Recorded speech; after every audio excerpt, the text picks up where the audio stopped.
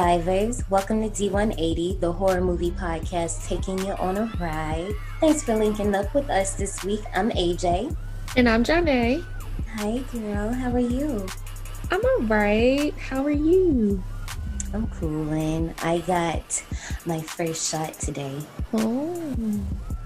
And I didn't freak out because you know I'm scared of needles. Oh, I didn't know that. Yes, girl. Girl, I am scared of the weirdest things. Like the dark and the needles are two things that will really just get my goat. But yeah, it's interesting. I know.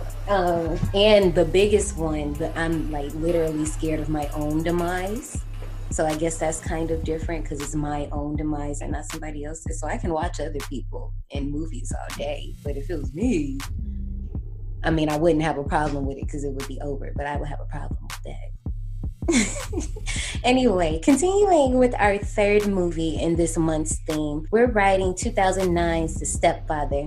It's currently available on Netflix if you haven't seen the movie yet. Other subscriptions might cost you some coin, but you know. But before we head off, Janae, I did not forget about you, homegirl. I got your ride Rex for this week. Okay. So if you're new here, every week I give Janae 2 movies to watch. More often than not, they're going to relate to the movie that we're watching. So they might be something similar or maybe same genre. I don't know how I'm going to do this, but, you know, she's seen it already by chance. And, you know, this is for y'all. And if y'all seen it by chance, then, you know, somebody out there ain't seen it. So for this week, since we're watching the remake of The Stepfather, she's already seen the original, but that is one movie that's on the list. The next one, number 2, is Tales from the Hood. And because that one has like a small little stepfather bit in there that I think you'll enjoy. I don't remember if I've seen Tales from the Hood or not. I feel like that's just one of those ones that's like, you know, our parents was on that, so we just happened to see it, and you know, you might have processed it differently. But I feel like outside of the stepfather one I'm talking about, it's probably gonna be this other scene that you probably know. Like when you see it, you probably gonna be like, oh, that's where that reference come from. If it aired on BET, then I probably didn't watch it. I don't. That's a good question. I'm pretty sure it has at some point, but you know. Because growing up, I was not allowed to watch BET. Damn, poor thing. No, let me not stunt. I couldn't watch BET until actually no. I mean, I had teenage sisters. I think the impression was they weren't supposed to watch it in front of me, but I definitely was singing thong song like shit. Yeah, it was a no-no in my house. But as soon as I went to the babysitter house, everybody watched BET in like the big TV room or whatever. Mm-hmm. And I think that's where I watched Halloween for the first time, was at my babysitter's house. That's cute. I would feel like as a babysitter, I wouldn't be trying to watch any of those movies. Okay. Yo, but see, here's the thing. She had a daycare, so it was like a bunch of us, and it was her daughter who would like sometimes throw on the scary movies for us when she would come home from school. Oh, okay. First of all, she was trying to say, and like summer camp and stuff, because I would go over there during the summer. So yeah, it was a little. Sound like me. That sound like something I would do. But speaking of this movie in particular, because that sounds like something I would do as a teenager to my nieces and nephews, because, you know, some of them aren't that much younger than me. But when I was, 17, I guess, when this movie came out, 2009, I remember going to see this in the theater. And first of all, before that, I remember, and we'll talk about it later, I remember seeing the trailer, being really excited, went to go see the movie, and I liked it. I'm not going to stunt. But later on, I'll tell you guys, I realized what's the reason behind why I liked it so much. Because when I picked it for the podcast, I had such high expectations. I didn't think it was going to be like a gem or anything. But, you know, it was, you know, Penn Badgley in it. I was like, I want to show Janae this. And we watched this. And yeah, I'll just let Janae tell you guys how she feel. See? So I remember seeing the trailer for it back in high school, but I never went to go see it. Right. even though it was PG-13. I Right. don't know. I guess I didn't care. I don't know.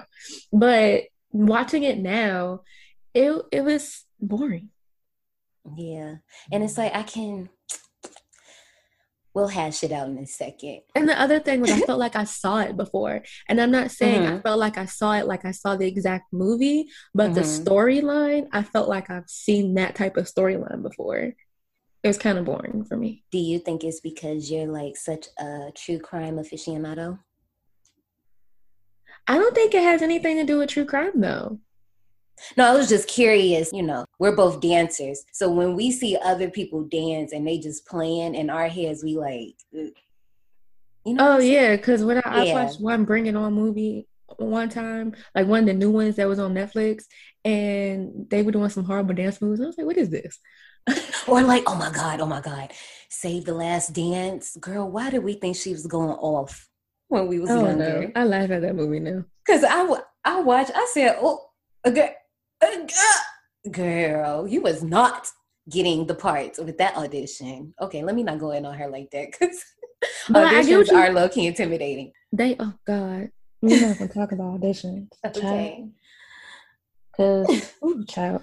But I get what you're saying as far as it being like because I like true crime that it wasn't interesting. I don't think that was the case. For me, it was the plot Mm-hmm. itself. It Yeah. just it had a lot of holes for me. Yeah. On top of that, I just feel, and I'll go into it later, I feel like it's like slight little tweaks that could have made this so much more better. But so it's directed by Nelson McCormick, and he's actually done the 2008 remake of Prom Night, which if I remember correctly, because I know I saw that in the theaters, Idris Elba is in that one. And I don't think that one was that good, but I think I liked it once again because I was I going to be going to prom in 2 years, and I wanted to see what that be like. You already know they be playing on us as teenagers. They be really doing that. liked it. I didn't see it in theaters. Was that one rated R? Probably. Now I will tell you, the original child, they definitely improved off the original, but I don't know, for some reason, I don't know, it's a blur in my head. So I don't think I saw it in theaters. I remember watching this one at home with my mom, and we liked it. I remember liking it, but I remember her having issues with it. And I don't remember Mm. what her issues were, but I liked it. Oh no, we gonna have to, finagle that in so I can see because I'm curious. I mean, I can always watch it. It's on Netflix right now, but unless that Now got I put on do the want to chopping watch the block. original, and the original I added that to my watch list on Prime. Now you know what I So do like. Okay, now the first one is cool, but it's just like, man, all right. That second one is a motherfucking ride. Okay. oh, it has a sequel? Prom night, baby, yes. Prom night 2, Hello Mary Lou. Woo!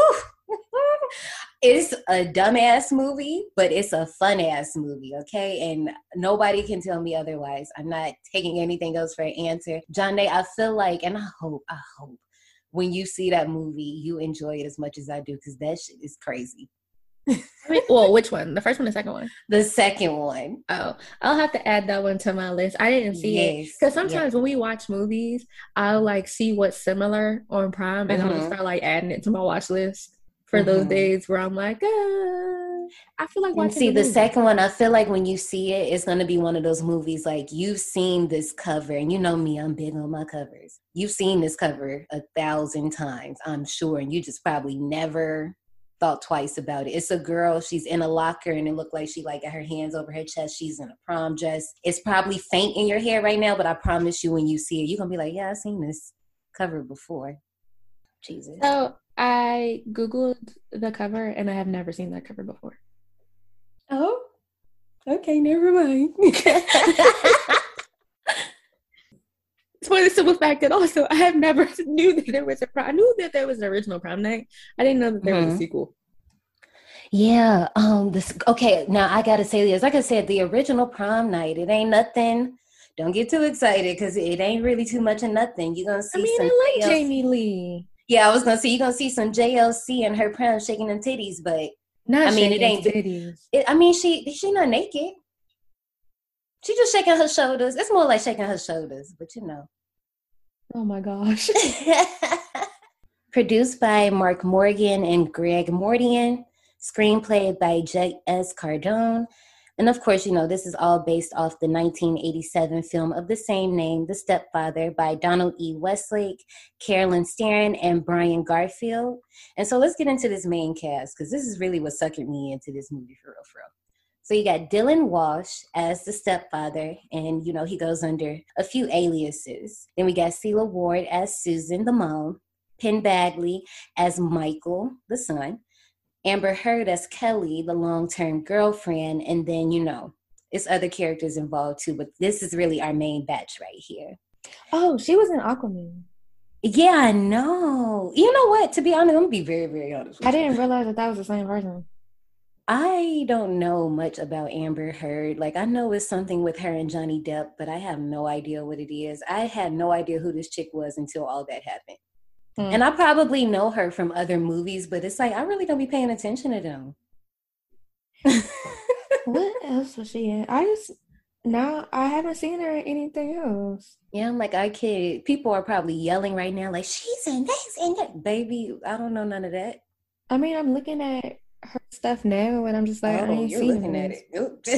Yeah, that's what, she was in Magic Mike. Oh, nope, don't recognize Pineapple Express. Might recognize it if I see it. Let me keep scrolling. A lot of these are movies that I have not seen. I mean, I know Pineapple Express, but I'm talking about her Survivors. Not obviously, I've seen Pineapple Express. Obviously. Well, whatever. We'll get back to her later. She was in Friday Night Lights. It's probably one of those things like we're gonna be watching stuff and be like, "Oh, that's Homegirl." Yeah, like she was in some movie called Zombieland. 3 days to what? Zombieland? Yeah. What the fuck was that? Wow. That movie came out in 2009. Yeah, maybe I need to watch that again. That's why I was like, hold on now. I've seen that more than a few times. I don't know. I don't be knowing people. It's all right.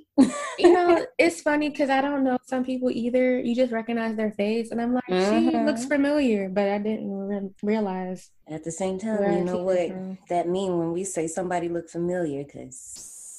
All right, I'm going to get off of it. Of course, you guys know this story. Y'all know that this story in general was based off, a real life crime. But I'm going to save that for when we actually talk about the original Stepfather. And speaking of the original, Terry O'Quinn, who portrayed the original Stepfather, they asked him, he's in the first two installments. The third one is played by somebody else, but that's neither here nor there. But they asked him to be in this one to have like a small little cameo role. And he turned it down. I really wonder, like, what would the cameo role have been? Like, would it have been something really, really on the nose, or would it have been subtle? That's a good question. Like, I'm wondering, like, would it have been, like, a coworker of his, or maybe, like, just something random, like somebody passes passes, like, a paper to him or something, or he, like, passes somebody. You know how they do Stan Lee in the Marvel cameos. He just be in the most randomest parts, and they make my heart happy. It's so cute. I think my favorite one is what did I just watch? And Spider-Man was on the bus, and he was like, "What are you kids acting like you never seen a spaceship before?" It was Spider-Man, Doctor Strange, and Iron Man. They was fighting this nigga in the streets, and then the Hulk couldn't turn green. What the fuck is that? I don't know. Somebody's screaming at the podcast right now. It's some movie. But anyway, girl, it's the unrated cut. And first of all, the unrated cut got the audacity to just be 60 seconds longer. Seriously? Girl, I'm dead serious. And I'm just like, well, what's in that 60 seconds? Probably nothing. Okay, nothing at all. But you know what? Let's just talk about it. You ready to go to the queue line? Yeah, girl. Now let's roll out. Howdy, survivors. Please keep your tips and limbs inside the vehicle and remain seated at all times. Hang on to your personal belongings, especially your minds and spines. 'Cause this here's a doozy. I have a little game for all my survivors out here. Y'all know we love to party up in the park. This is an adult park. We have kiddie themes sometimes, but this is an adult park, honey. So I have a party game. So, you could drink, smoke, whatever you do, whatever it is. Every time when you watch this movie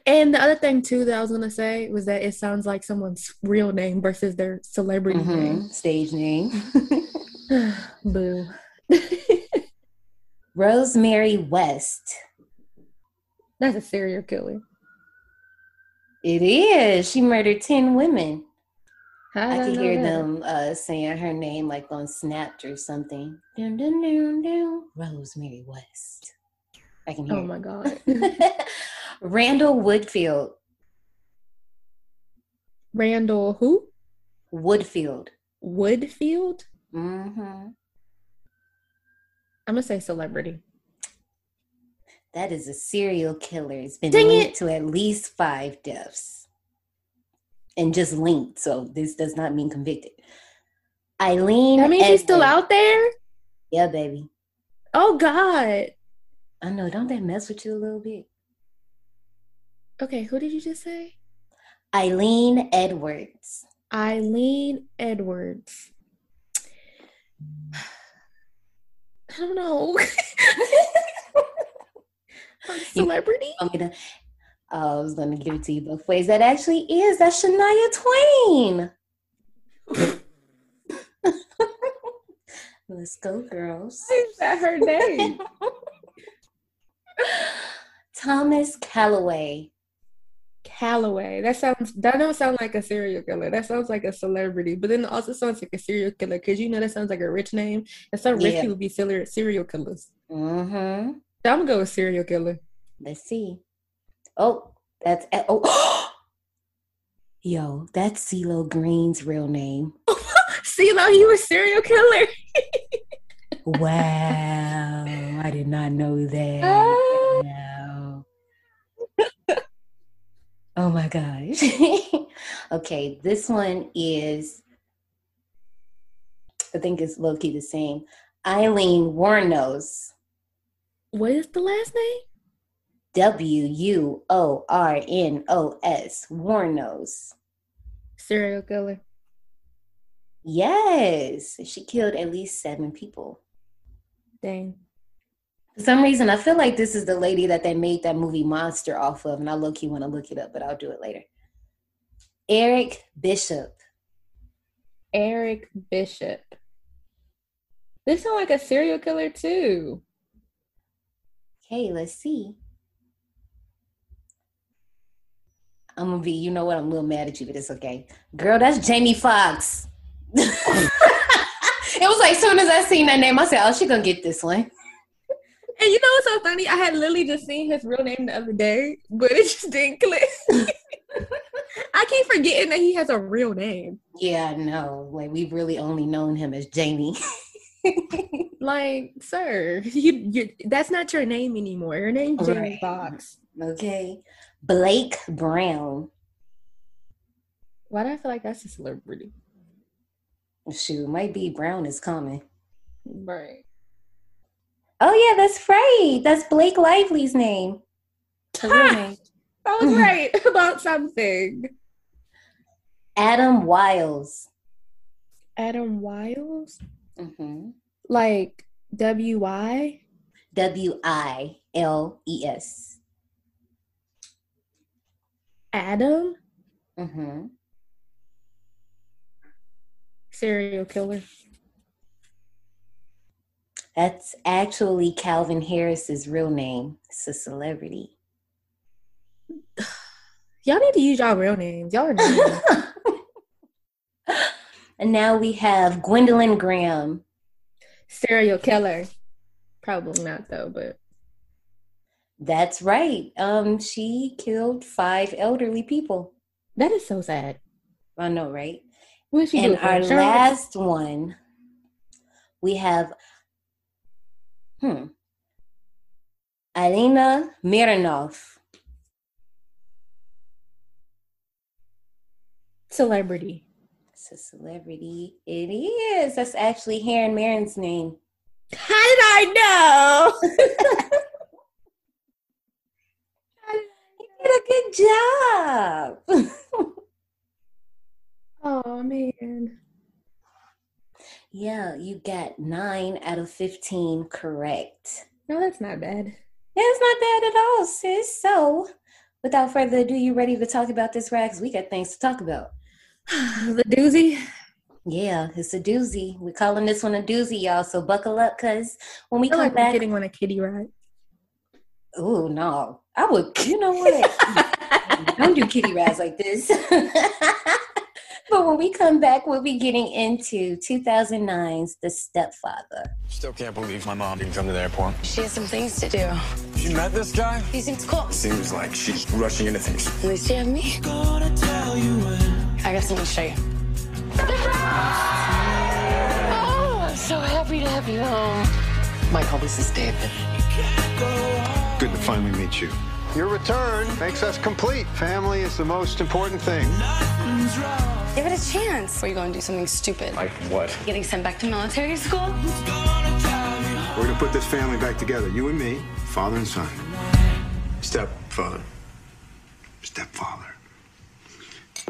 What do you guys think of him? Do you like him? He's nice. Yeah, he takes us to the movies and stuff. Watch it. Your mom says you don't want to see me. No, Dad, I'm not the one who left. You're just a little freaked out that your mom's marrying a stranger.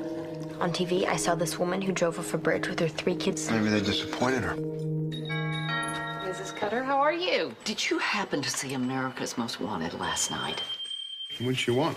She had seen the story about this killer, and the police sketches look just like you. Great, this will make me a hit with the neighbors.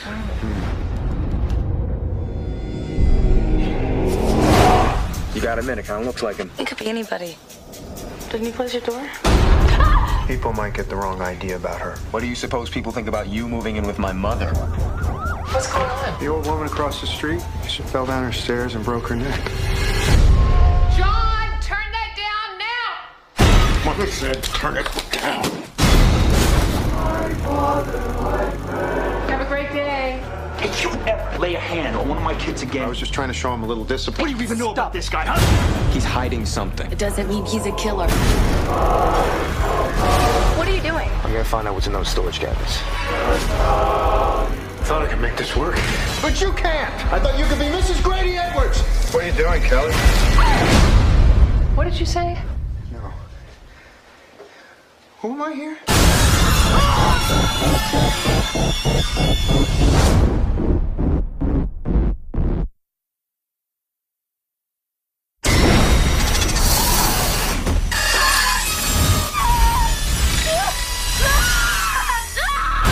You know what?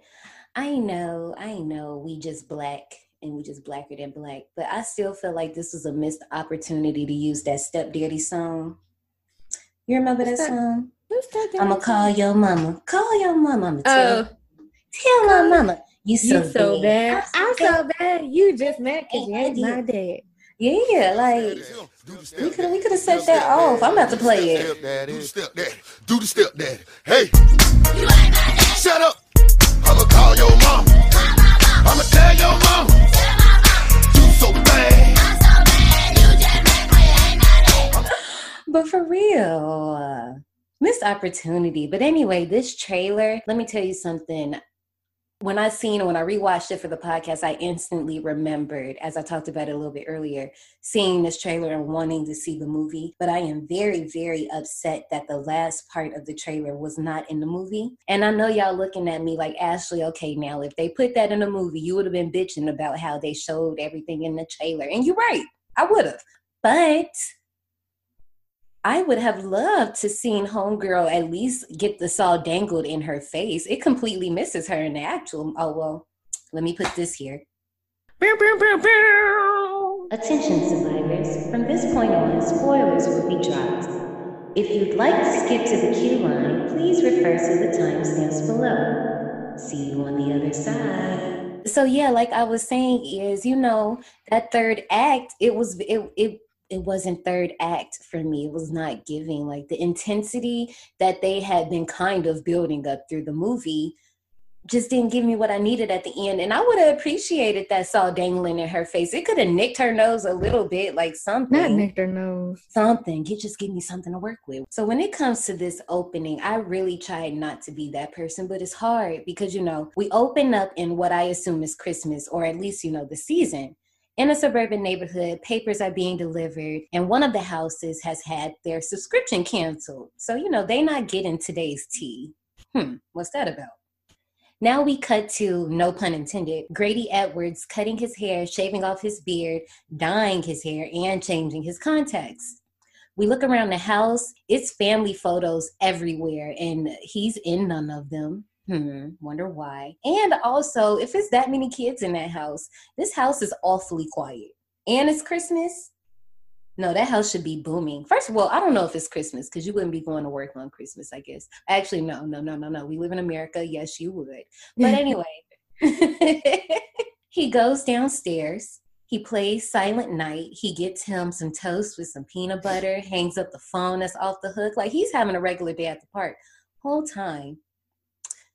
While he's placing, putting back some things, we see that the whole family is bodied in the living room. The dog's outside in the cold barking and shit.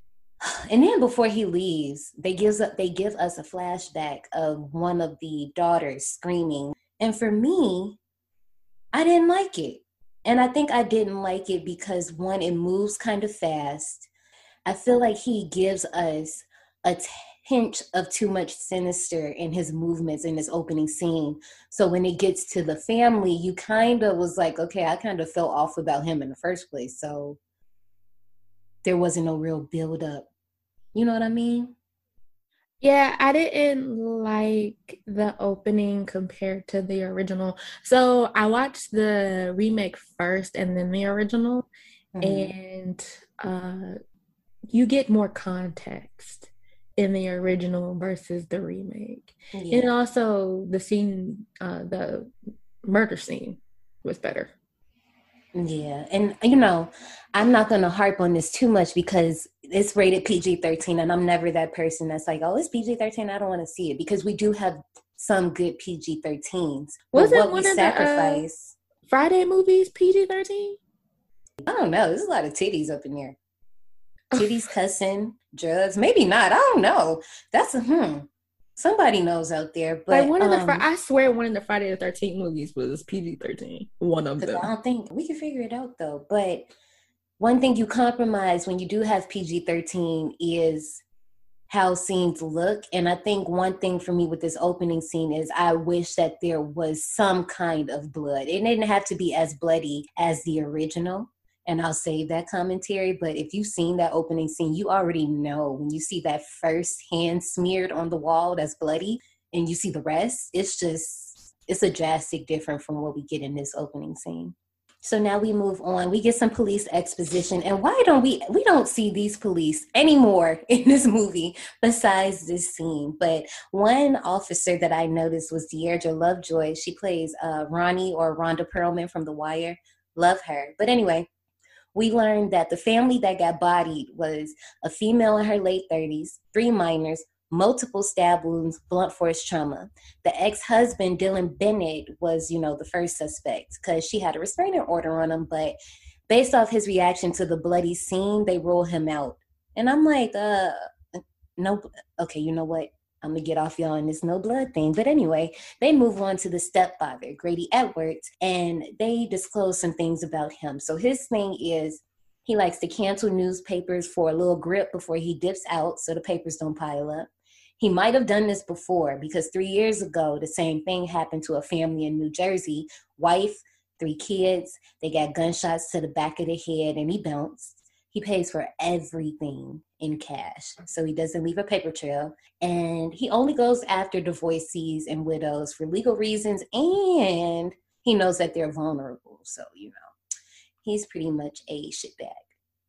And on top of that, it's been 6 months. So, the police, they don't know where he at. But he's bounced out to Oregon, where he meets the Harding family. Currently present at the grocery store are Mom, Susan, and younger kids, Beth and Sean. So he introduces himself now as David Harris, a man who lost his wife and daughter to a car crash by a drunk driver. And, they play cat and mouse through the grocery store. You know how you be trying to do when you see somebody you might think you like them. So, you play eye tag until y'all get out. And if he come talk to you, But this ain't go like that. She goes up to him, invites him out to pizza. And you know what? 6 months later, they engaged to be married. That's really not that bad. To get married? Like dating, I don't think that's bad, and moving in and we just, but getting married, you don't think that's bad? I mean, I don't know. I've never been, Well, when you know, and that goes on both ends. I can say that with my boyfriend, he has been telling me since maybe a couple months in, maybe 2 or 3 months in, that he was like, yo, I'm marrying you. So granted, we haven't gotten married. It's been more than a year, but when you know. Now the timing is how fast you do it. That's up to you. I could take that answer. So we have Michael returning home from military school to a surprise party, even though I don't know how he ain't see all them big ass balloons through them big ass windows. But anyway, he's greeted by everyone and finally meets David, and low-key starts picking up on some off stuff, and as you do, he voices his concerns to Kelly, his long-term girlfriend. And, even the mama, Susan, she even questioning herself, like, is she moving too fast? And just like we was talking about, but you know what I got to say? If you got to ask, then you know what it is already. But after an overdone, heartwarming, and family man speech given by David, he invites Michael down to the basement. And then he a serial killer because he goes, meet me down there in 4 minutes. And you know what? I was going to say who does that, but I know that I do that. And my number is 7. Because I definitely text you like, I'll be ready in 7 minutes. Or I'll be here and da-da-da-da-da. And I know I do it. So maybe I'm a budding serial killer. So don't nobody snitch on me because I'm coming for you next. All right. What you, What's wrong with you? Before that, though, thanks to Aunt Jackie, she pulled a few strings to get David a real estate job where she works. And, David wasn't too happy about that because he be trying to stay on a low little profile. His job is off the road, whatever that is. But down in the basement, Michael sees that David has installed these locked cabinets and all this other stuff. And meanwhile, David is trying to befriend Michael over discussing his previous swimming career that's currently on hold, and we never come back to that ever at all in the movie. And, well, kind of, but not for real. And Michael used to be a big swimmer. Well, not Michael. David tells Michael that he used to be a big swimmer at U of O. And, baby, they live in Oregon. So why would you do that? He wasn't thinking. That's the dumbest lie you could have ever told. But anyway, after promises to be a family, keep Michael home from military school, and tequila shots, they attempt to bond. Also, I just want to say, red flag, you are grown as hell. You do not need a liquor stash. Okay? Yeah, that was weird. And then I also didn't like the fact that he had all those locks. What you got all those locks for? Why are they, what are you doing? Yeah. It's just not like it's a gym. And it's not like you have small children that can get into things, because they wouldn't be in the basement in the first place if they was that small. And then not only that, the basement had a lock anyway. So what you need all these locks for? Right. And so this is also the start of where it's established that, this movie was definitely aimed at the teens, because Michael and Kelly, baby, they are making out through this whole daggone movie, okay? And I'm not being like it was overly annoying, but after a while you realize that there was no point to this but for that point of aiming this at us. Well, not us, we're not teens anymore, but then us. And, Susan comes to have a conversation with Michael about David. And I'm like, ma'am, that's too late, because my whole thing is Kelly, the girlfriend, knew and met David way before Mike. I know he was in military school, but still, the girlfriend knows about this guy before Michael. And, I'm not saying she can't be happy, she can't move on, and she can't be loved. But your kids aren't even over what's happened between you and their biological father. So, it's natural that Michael shuts her down and doesn't want to communicate with her. And this leads her to debate having him staying in military school throughout his senior year, because, she like, I don't know, that temper, I ain't trying to fuck with that this year. But David is like, we got to be a family and he has to be here. And you know what they do? They go ahead and continue to have loud sex with all the kids in the house. And their room just happens to be next to Michael. So that poor thing has to hear all that. I just want to know, like, whose house is that quiet? Like, if I got kids, I'm about to be having music on, TV on, like, okay. I'm trying to have y'all hear everything that I got going on. Exactly. Like, baby, them walls is thin. But anyway, David goes to speak to the athletic director, Mrs. Rivers. And, he gets Michael back access to the high school's pool along with the keys to his locker. And we got a shot of Kelly in her bikini and pajamas. And actually, you guys got to take 2 sips because I skipped over the one. I kind of briefed it, but 2 sips. Let's go. About time. My wine over here getting room temperature. My bad, y'all. So Susan, the mom, asked Sean to turn down the volume on his video game. If you guys have no idea who Sean is, that's the baby brother, and I don't blame you for not knowing who that is because they're barely in the movie. But anyway, unable to hear her, he doesn't, and David charges into the room, grabbing him on the back of his neck and enforcing what she said, which clearly scares him. And first of all, she wasn't even that loud enough for him to even hear her. But two, I really wish they would have gave us more moments like this between Sean, Beth, and David. Like, show us that they're actually starting to be afraid of him. And it don't got to be like blatant abuse. It can be him giving them little looks. Like, I mean, I'm going to say black mama stare, but like just little looks like that. Like, I don't know, like little things that just makes them, we can see that they are uncomfortable around them. I wish they would have done that more. But David mentions how he feels that Michael and Kelly are too passionate at this age. And Susan ain't got a problem with it. They've been around each other for a long time. And speaking of Kelly, take another sip, y'all. She in her bikini. Another one. Let's do it.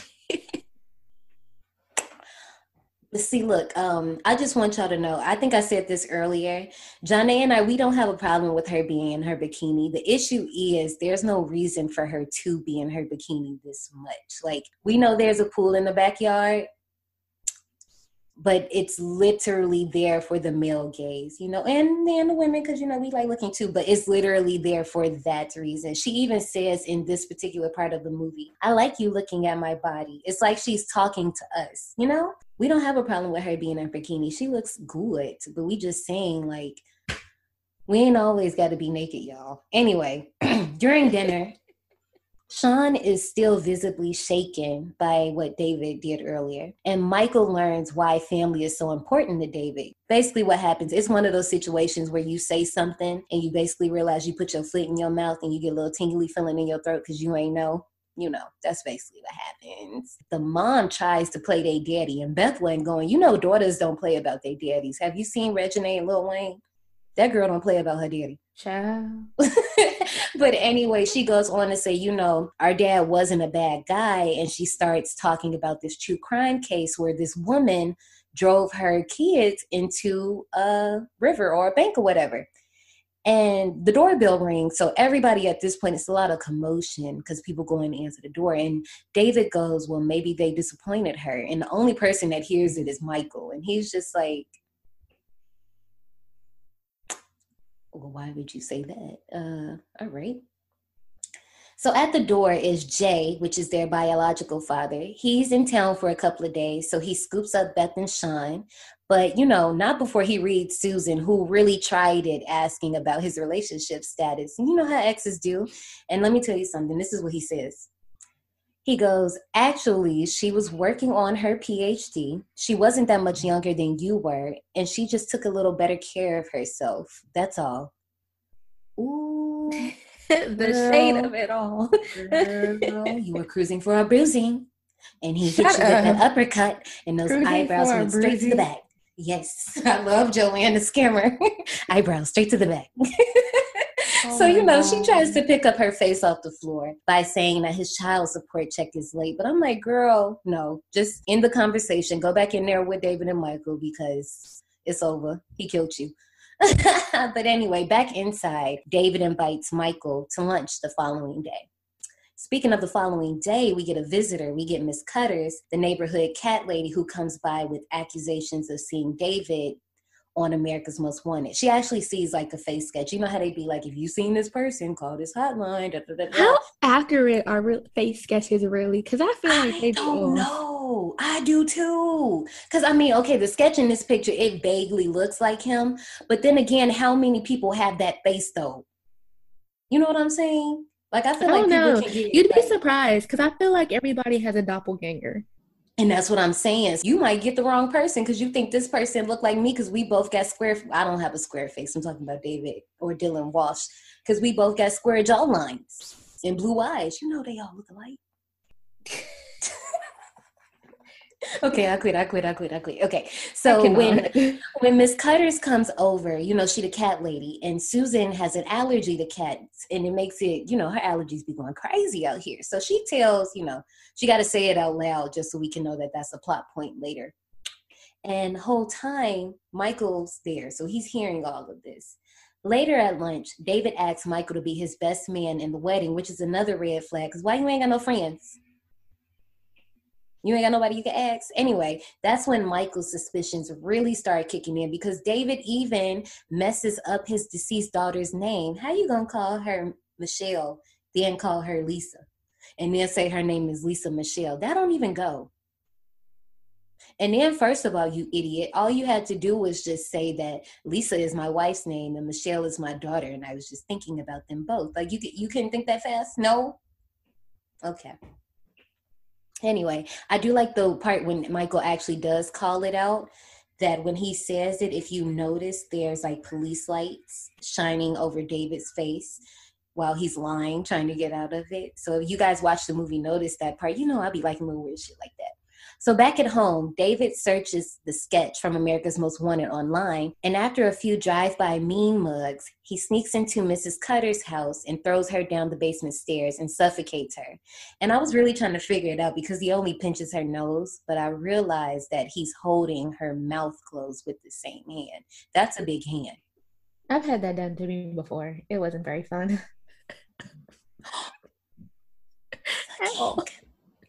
No, it wasn't.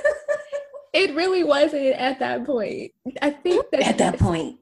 No, because it was no sexual activity happening. We were actually kind of like fighting.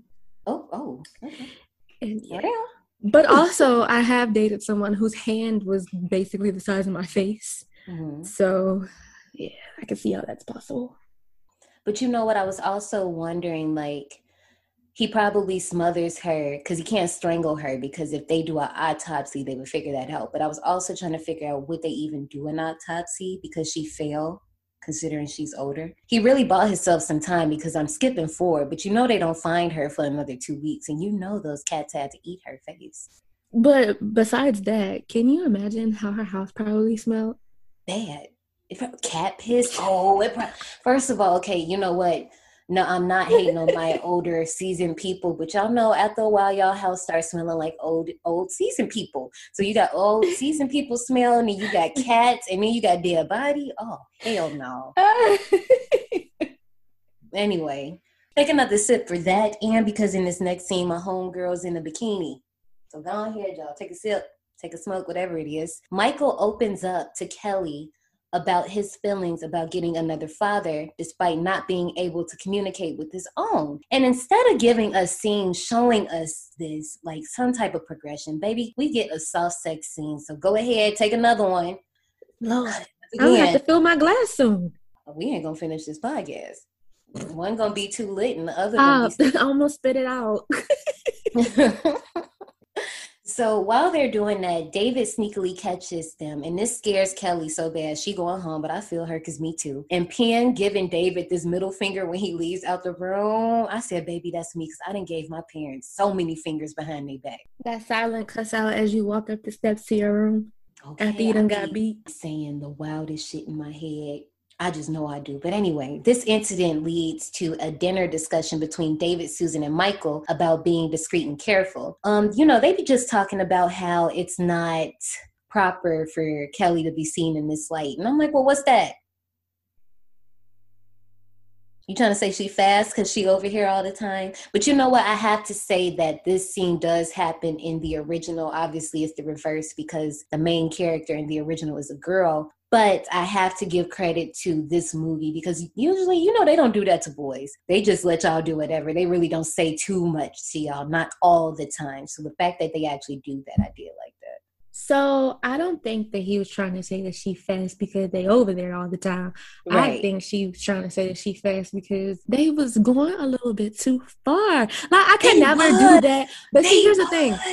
I can never do that in a pool at my parents' house. And I have a pool in my backyard. And one thing, when the guy I was dating in high school, if we did get in a pool in the backyard, my parents were always sitting in the sunroom or in the kitchen. And I'm pretty sure they wasn't hawk-eyed watching, but I'm with you. Like, we couldn't do that. Like, that's what I'm saying. Like, I wouldn't even dream of kissing a significant other in front of my parents unless I wanted to get him shot and I wanted to never see the light of day ever again. Okay, like even like little pets, like even the way that they were on each other at the little surprise party, all up in the That chair and too. stuff. I'm like, The most that you would get out of me if I'm around my family is a hug. And we may and us hold just sitting hands. next to each other, and that's it. Like, so one time, my boyfriend at the time, he met us in Myrtle Beach for family vacation, and he stayed in a separate hotel. And the most that we did was walk arm in arm when we were walking around. I think where were we at? We were at a an outlet mall. That was the extent of it. Around them, that was the extent of it. Because it's just like you already know what comes. Okay, being in a Black family, you already know how they do us, especially girls. Oh my gosh. You were like, I don't know if I mentioned this before, but they were so fearful of me getting pregnant or even getting some type of STD that in high school, from middle school to high school, I was in a teenage pregnancy prevention program at my church. Don't let me find out you was dying. You did. That's when you told me this. That's when you told me when we did the teeth episode. Yes. I was in a teenage pregnancy prevention program at my church, and not only talked about that, but they also talked about HIV and AIDS too. So it was kind of like I knew like all the statistics, all of everything before I even graduated high school. But the crazy thing about it was like almost everybody except for me and my god brothers, everybody had a baby in high school. Right, so I was like, so this program really didn't work? Right, okay. What was the point? Because really, girls were pressing us and everybody wanted to see what that'd be like, and everybody went too far. That's what happened. I mean, I got great info, and I ended up not having sex until after I had high school because, like, I was scared. Right. But, I mean... Child. Right, I know. So, you know, in the story... Black parents go far. You know what? That's a conversation for another day. Well, speaking of conversations, you know what got me? Conveniently, despite the fact that they have had to been in contact with each other long before dinner started, Susan starts sneezing, which makes her instantly think that Miss Cutter's been around. And David explains it off as, you know, the family that he was showing a property to had cats. But I'm like, okay, I've been told that, yes, that can work like that because the hair and the dander can linger on you. But still, like I said, my issue is you've been around him for a minute. So I feel like you would have been sneezing or sniffling, something. Like through this whole scene, girl, you've been clear as a whistle. Maybe they were waiting for the perfect time to announce her sneeze. You know, they had to build the suspense first and then say, okay, cue sneeze, action. Or something, because I'm just like, girl. Well, anyway, you know what?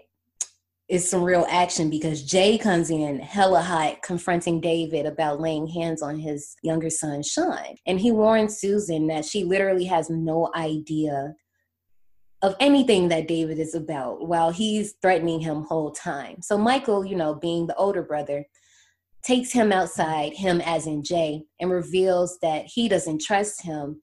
And, you know, they just talking. Basically, what's starting to happen is Michael and Jay's relationship is kind of starting to get better. Like, Jay explains that I left your mother. I didn't leave you kids, and I still want to be in your life. And, you know, I can get down with that. Susan comforts Sean, and David forcibly intervenes in an attempt to apologize. And basically what he's trying to do is win back over Sean and, more importantly, Susan. And later she tells him that she's not okay with how he handled the situation because she wasn't raised like that and she never resorted to violence when it came to her children. So she would appreciate if you didn't do that, sir. Thanks.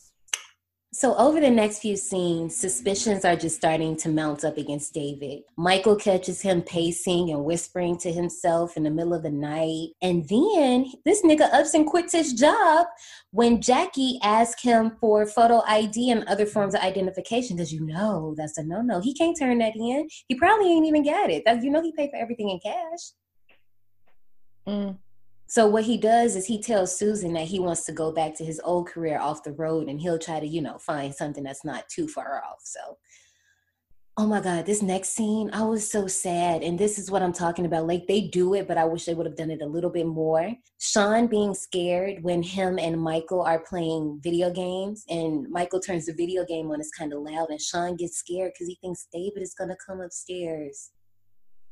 I'm like, that's so sad. You should have gave me more of that. Make me feel bad for these kids and want them to get out. But anyway, David starts being cold towards Susan. You know, she tries to get him out for drinks and plan the wedding, and nah, he ain't going. He got stuff on his mind, baby, because he sits at this little nook and sharpens all these pencils. And I'm just like, yeah, this nigga's a serial killer. Or has severe OCD. Jay stops by because he wants to see his kids before he leaves out of town.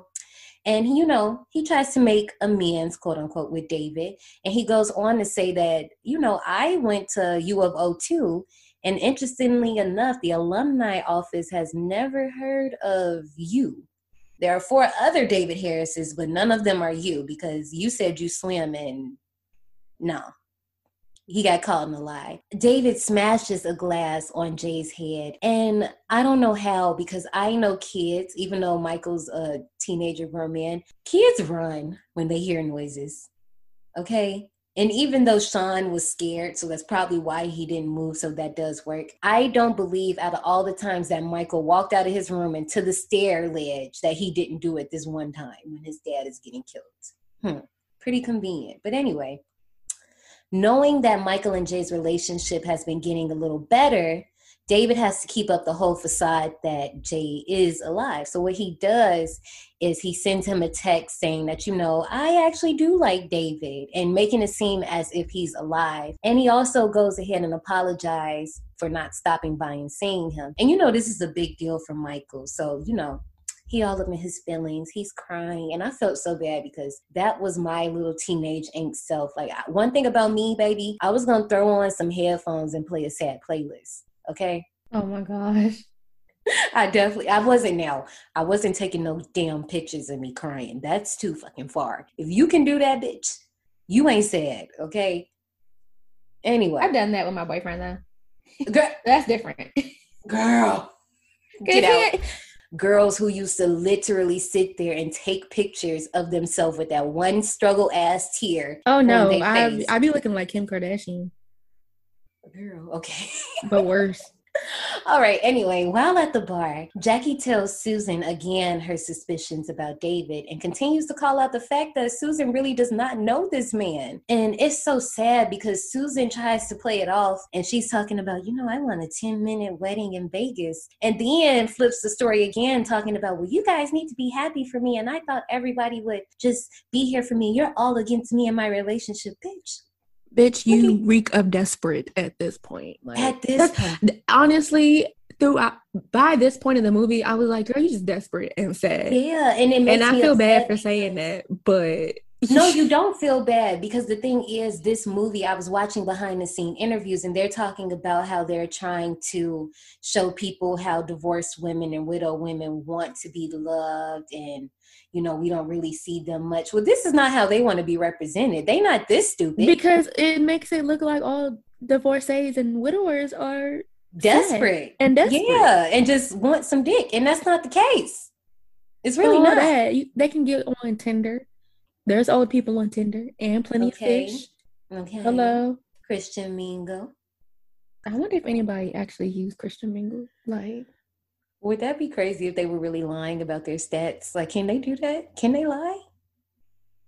Yes, you can lie.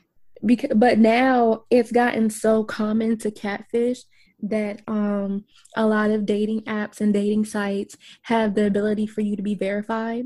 And so in order to get verified, you have to send in a picture of yourself to whoever the admins are to prove that you're real. And then they'll put like a check mark, like a verified check mark on your profile. So that way, whoever's swiping you knows that you're real. You've been verified by Tinder. Because, like, I know with Tinder, for example, you actually have to, like, hold the phone up and, like, the AR will say, okay, hold your face to the front, hold your face to the right, hold your face to the left, and it will take it right then and there. Oh, hell and then no. Right. And then it's based off of, like, one of your pictures. Mm-hmm. So It helps. So, like, if you're really looking for somebody who's legit, you'd only look for other people who have blue check marks too. Mm-hmm. That's too much. Yeah. But back at the hotel, Aunt Jackie and her wife Leah point out the fact that David always pays in cash, and we're younger millennials, kind of on the cusp of zillennial. But one thing about us, we ain't missing out on no points. Okay, I ain't never in my life missed out on points. Listen, I do everything for points, cash back, upload receipts to Ibotta, and what's the other one? Fetch. Mm-hmm, yeah, there's another one too. That's my mom's favorite. I can't. Dash. Oh, I don't do that one. Girl, she loves some Dash. What else? Oh, I do Drop, Rakuten. Mm-hmm.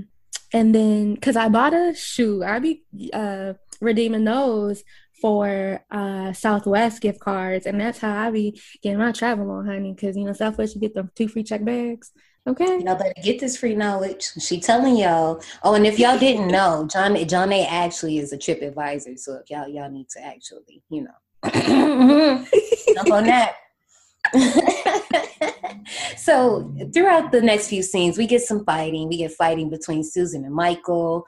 Then, David is still being cold towards Susan and all of that. But what ends up happening is they find the neighbor's body. And David, well, before this happened, the mailman tells David what happens, right?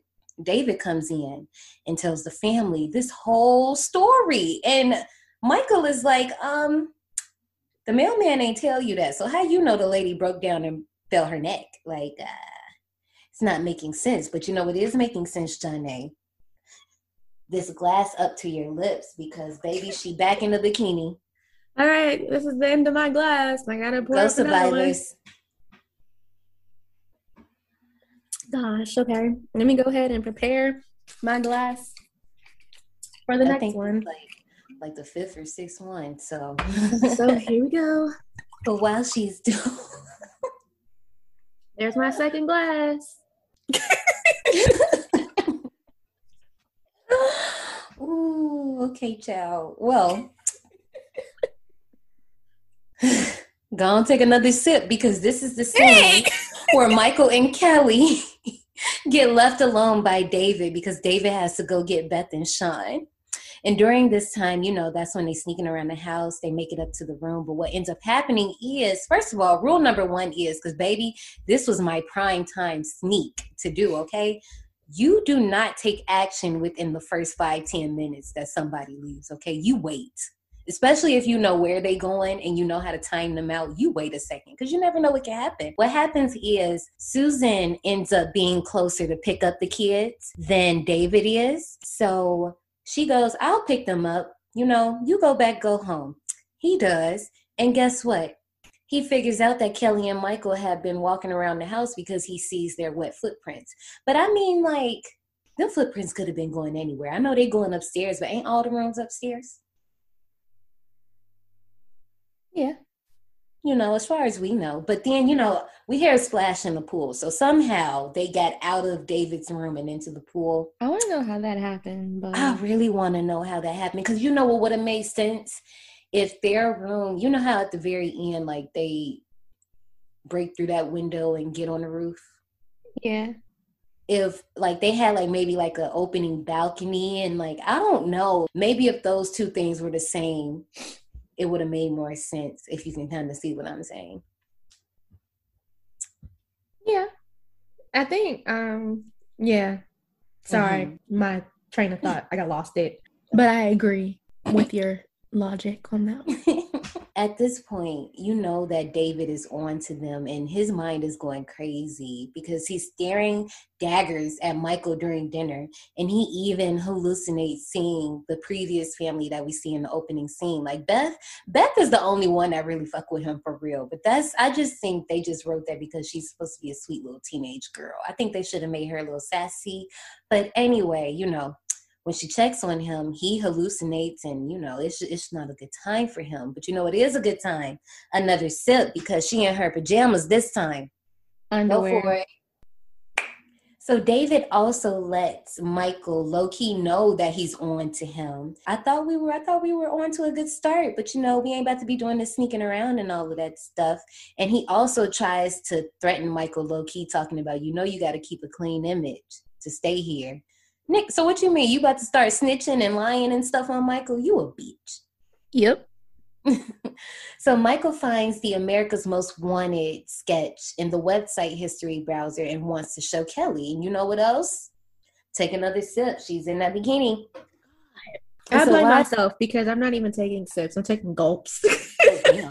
That was a rough day. However, Kelly is trying to get him to focus on college applications. And at this point, all he could think about is trying to figure out how to prove how David is a motherfucking killer. And he's obsessed at this point, and Kelly ain't going for it. She even goes as far to claim that she slept with somebody. This does not get Michael attention at all. So she bounces. She's upset. She's mad. And you know what I'm mad about? I'm mad about this little side plot because I would have loved it so much more if we were seeing her trying to maybe get him back into the high school, into the swim team, or I just feel like, I know she the long-term girlfriend, but I'm like, y'all be doing too much. You long-term girlfriends that be in high school, y'all be doing a lot. I get it. She was trying to fill out college applications because she was ready for the next level, but he don't know if he's staying or going at this point. And then on top of that, and I know this ain't got nothing to do with nothing, y'all know how boys act in college, baby. And if you don't know, get ready because they act a whole different type of fool. You thought they was crazy in high school? Wait till they get to college. They be acting a plumb damn fool. Anyway, Kelly, and I should make y'all drink for this, but I won't. Kelly picks up on David's creep vibes when he corners her in the kitchen while she's still in her bikini, and it makes her really uncomfortable. She starts to cover up, which I probably would have did that already. I mean, you coming from outside, inside, it was probably a little breezy. But just me. Still keeping up the facade with Jay's phone, texting Michael, David stumbles upon a message from Aunt Jackie letting him know that Jackie and Jay were in cahoots together to expose him. The phone begins to ring because it's Michael calling. He want to talk to his daddy. And what ends up happening is this shit is not on silent. And Michael hears the faint ringing and, he following it as you do. And he questions David, but David, he done pulled it together and was pretending like he was doing some work or something. I don't know how he did it. But Michael also questions where's the missing basement key because why is that not in the door? Why is it gone? It was always in the door. Michael goes ahead and sneaks a picture of David, but somehow it's been deleted while Michael was in the shower because his dumb ass left his phone in his room. I don't know about you, Johnny, but I take my phone everywhere. I don't care. I know you shouldn't take it in the bathroom when you poop because of all of the germs. But at this point, I wipe my phone down a lot. So I'm pretty sure we're fine. But I don't have anything to hide. But most of the time I'm listening to music or a podcast. I'm just not. My phone is not with me. So I take my phone when I'm using the bathroom. But when I'm taking a shower, it's on the charger along with my Apple Watch. Unless I'm washing my hair. Then I'll have it in the bathroom along with the speaker because it takes a long time to wash this head, and I need some tunes to go along with it. But and then, now we have locks on our phone. This was 2009. He ain't have no lock. I ain't even think about that. But another thing. I had a lock on my phone. You did? Yeah. I don't think I did. Well, then again, it's 2009. I think I had that little juke. I don't think I had a razor. I had that. Girl, I had a chocolate. I wanted a chocolate so bad. I still got it. It's somewhere. I still got my juke. And I had the NV2.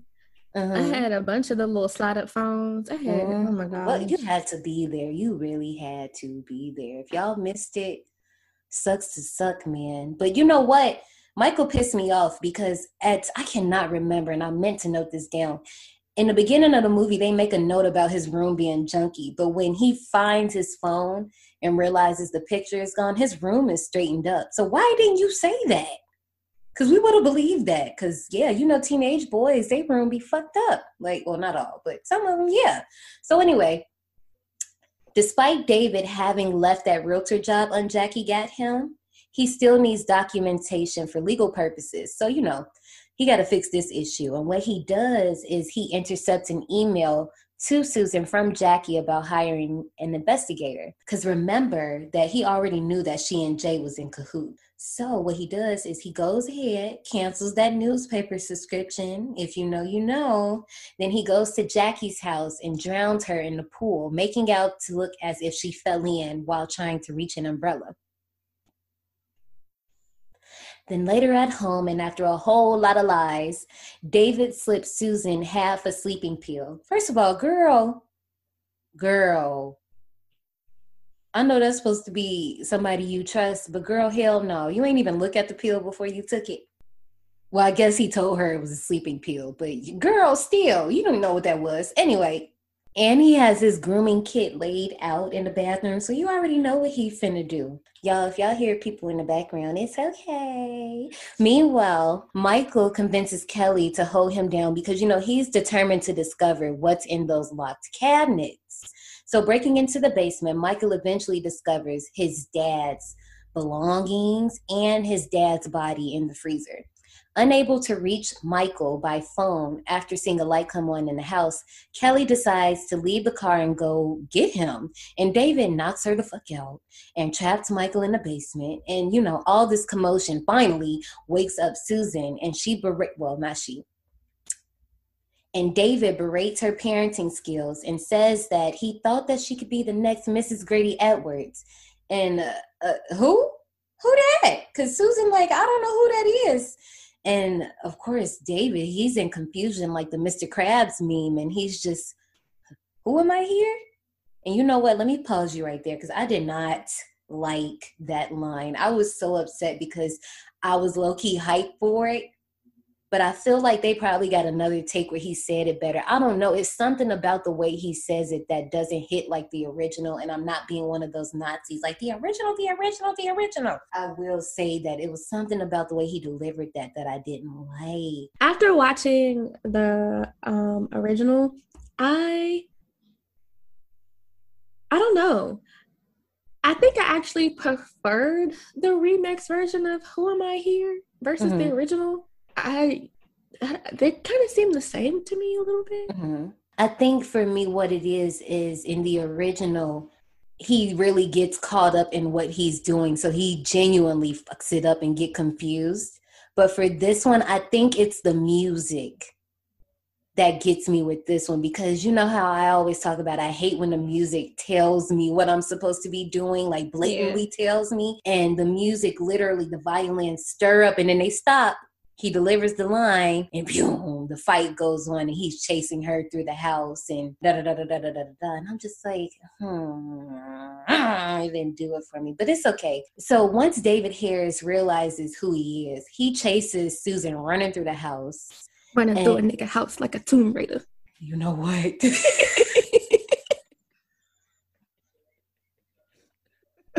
I'm done. I am done. You know what? At least we don't have any more scenes of her in her bikini.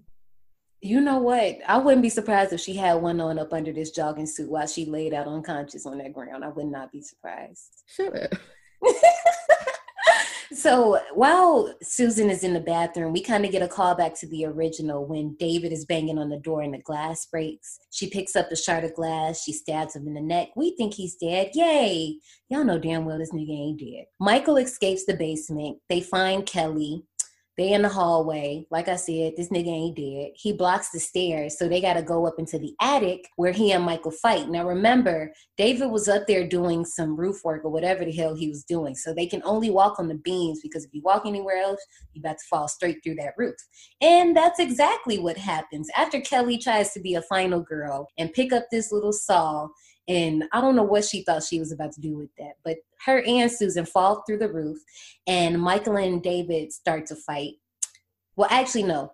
Kelly and Susan fall through like the actual house roof, the ceiling.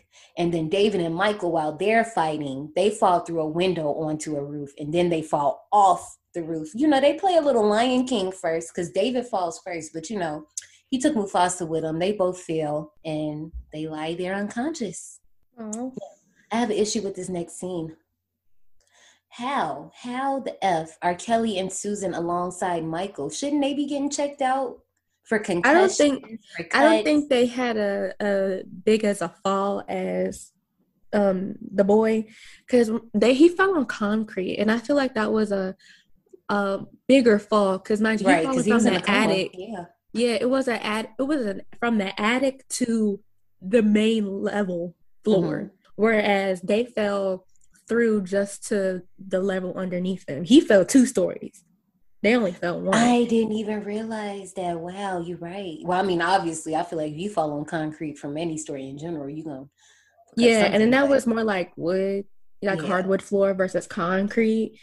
And it was only I still feel like they should be getting checked out for something, but... I mean, they could have gotten checked out at the scene. You know, sometimes at the hospital, like the ambulances or whatever. But they kind of probably could have been G's was like, no, fuck that shit. Yeah, adrenaline. A little month later, Michael wakes up from a coma. He learns that David is still alive and fled the scene before the police arrived. Dun, dun, dun. Of course he did. Girl. Where in the world is Carmen Sandiego? You know what? David has poorly changed his appearance, okay? And now he's Chris Ames. He's working at a hardware store where he meets another woman who's shopping with her 2 boys while a cover of So Happy Together plays. And that's all right. You can unbuckle your restraints while we share our thoughts. And let me tell you, I'm going to start off with my positives because it's short, baby. I do like...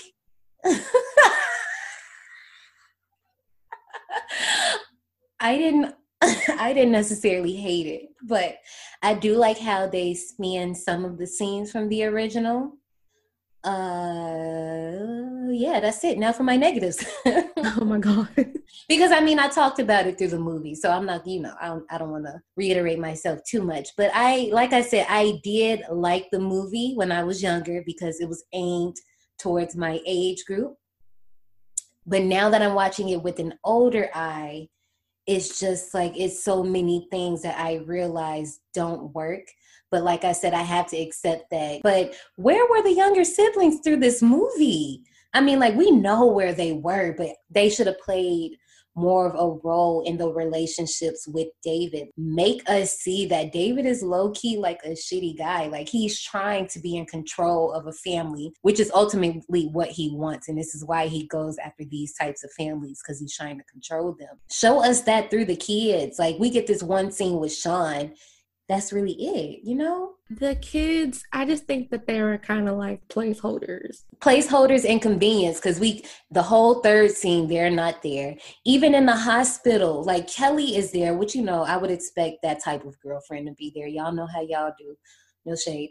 But where your siblings? Oh, because I think didn't they go to camp? Yeah, they were supposed to, that they went to go see their dad before they went to camp. Oh, Dad's yeah, gone, you're right. And now I think they went to camp. Either they were at a friend's or something, but they weren't home. And if his MO is to kill the entire family, then why would you just leave them 2 kids? Because now we really know it's you, and they know what you look like. I mean, so that wasn't smart. The other people knew the brother-in-law knew what he looked like too, from the other family. The brother-in-law. Oh shit, Michael? I'm thinking about the original. Oh yeah, I was like, wait a minute. I was like, wait. But see, that's what I'm saying, because in the original, he didn't know about the stepbrother. So that's how that fell through. But here in the remake, he's aware, like, you lived with these mofos for almost a year, So I'm just like, you fumbling the serial killer bag here for your MO, honey. It's messy and I need to clean it up. It's too messy, because not only did he kill the family, he killed the friend too. Mm-hmm. And so the wife won't come home and know that it's him, because for one, homegirl ain't never gonna show up on vacation, missed the flight, right? And she already was complaining about dude before she even left. So. Right. Yeah, all those people at the cookout. And I mean, you can say that for the original too, but I'm just like, boy, this is messy. But you know what I would love? If they redo this movie, I want to see a family of color, preferably Black, but it really don't matter. I want to see a family of color, because not saying Caucasian families don't go through stepfathers, stepmothers. Everybody does. But I feel like for us, that would be something to see, because you already know how it is. If it's static, Y'all already know how that is. And that would make such a good story. Another thing I would like to see if they do a remake is I want him to kill everybody. Like, show us. Like, I hate, for the most part, when we get to the movie, this is the one time when the villain meets their demise. No, show us. Show me. Do it. Like, just nobody survives. Everybody get bodied. And if that means that you got to take younger age children out the movie to make you feel better so you can sleep at night, then do that then. But I want to see a Stepfather movie where he kills everybody, changes his identity, and bounces. And then if y'all want to make a sequel and that's what he dies in, then do what you will. But that's what I want. I feel like they should, I don't want them to remake it, but I do think that they should do a sequel since he got away, but make it better. Because this movie was some booty to me. Like, I'm telling you, I was struggling to stay awake during this movie. I was falling asleep. It was a little boring. I feel like there were plot holes. I don't feel like it was like a continuous story like the original. Yeah. You got to see more of the stepfather's nuances, his plans. You actually got to see like, oh, well, yep, time for a new family. Let me go set this up and then come back and kill you. In this movie, it was a lot of unnecessary scenes.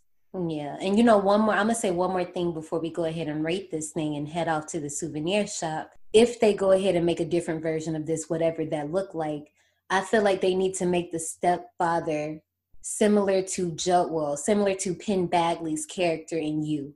It needs to be somebody that we are literally, and don't make it through his point of view though, because obviously You works because we're on Joe's side already, so we're cheering for him, even though we know goddamn well he's a sociopath and he murdering motherfuckers. But I mean, put us on the outside. He just wants to be loved. I know, and I'm right with him because I will love you. Anyway, wants to be loved. If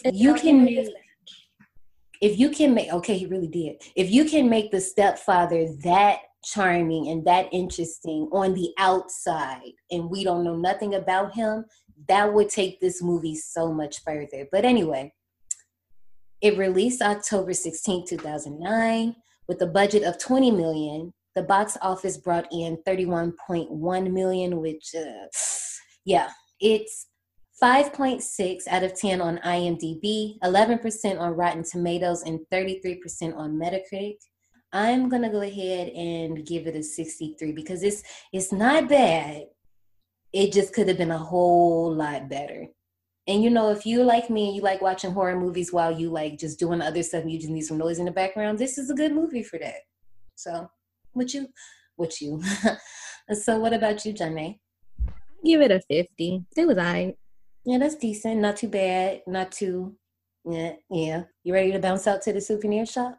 Yes, because hated it. It seems you survived. Well, before you go, join us in the souvenir shop. So for the souvenir shop, I'm going to make this real simple and plain. You guys know that we always post the cover art the day that the show drops. So if you're listening to this when it drops, it's going to be right there. But if you're listening to this in the future, you're probably going to have to scroll. But the cover that I picked for today is all black. We just see a pair of hands reaching out with a tie, almost insinuating like somebody about to get strangled, which that does not happen in this movie. And I'm fine with that. But you know, this cover would go so much harder if everybody died in the movie. Just saying. You know, I kind of like movies where everybody dies because I do too. It just depends. Yeah, I'm with you. I'm just being silly. No, I agree with you, but I just feel like this one would have been so much better if he just got away with it. Let me see, because y'all let him get away at the end anyway. So you might as well just let him kill everybody. Anyway, and I wasn't gonna bring this up, but once again, where are the fucking siblings? In the poster of him standing atop of the basement with a knife in his hand, and then you see they weren't main characters. They weren't, but still, I need to see them on the cover. Like, they don't put main characters on the covers. I mean, I'm sorry. I was about to say Scream show be pulling, because Scream show did trick us a few times with that cover.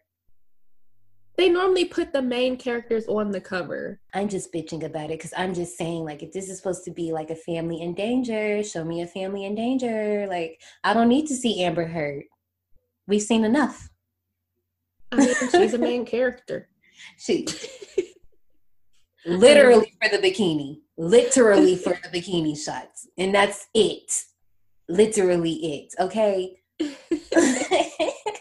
Let's get into these park announcements. All the themes are out. By the time this show is available, you can go hit us up on our IG that I mentioned before, D180 Podcast. Click on the park themes highlights. From June all the way to September, you can submit movies for us to review on the podcast. You can either submit there under the park themes, or you can email us at destination180podcast@gmail.com. All you got to do is just say Survivor submission in the subject box and write whatever the hell you want to write in the email. If you just want to talk to us, you could do that too. But then don't forget, if you're listening, especially on Apple, leave us a review. We still got a 5-star rating, but that's only because people are only rating us 5 stars. We want to hear what y'all got to say about us too, because when you actually write, that helps us out way more than anything else. But we appreciate all that you do for us. Thank you. You're so sweet. Next week, we're going to be getting into The Hills Have Eyes. And I have not seen this movie, but Janae has. So I'm going to give Janae my predictions. My predictions are that there's going to be a token black person in the movie. Probably not going to make it. This movie came out, like mid-2000s? Yeah, they're not going to make it. There's probably going to be some type of pop culture reference made, and I'm going to leave my predictions at that because I don't know. I'm hoping that the makeup effects are good. I'm going to throw that in there. I'm going to wish good makeup effects. I'm hoping. It's probably people looking at the podcast like, ooh, sis, you're going to be pissed. And it's probably some people like, oh, yeah. But I guess we'll find out next week, huh? Yep. So yeah, y'all know what I always say. If you're not a survivor, you was unmarked or you was dead. So link up with us in the park next week. We'll see you soon. Peace, y'all. Bye, y'all.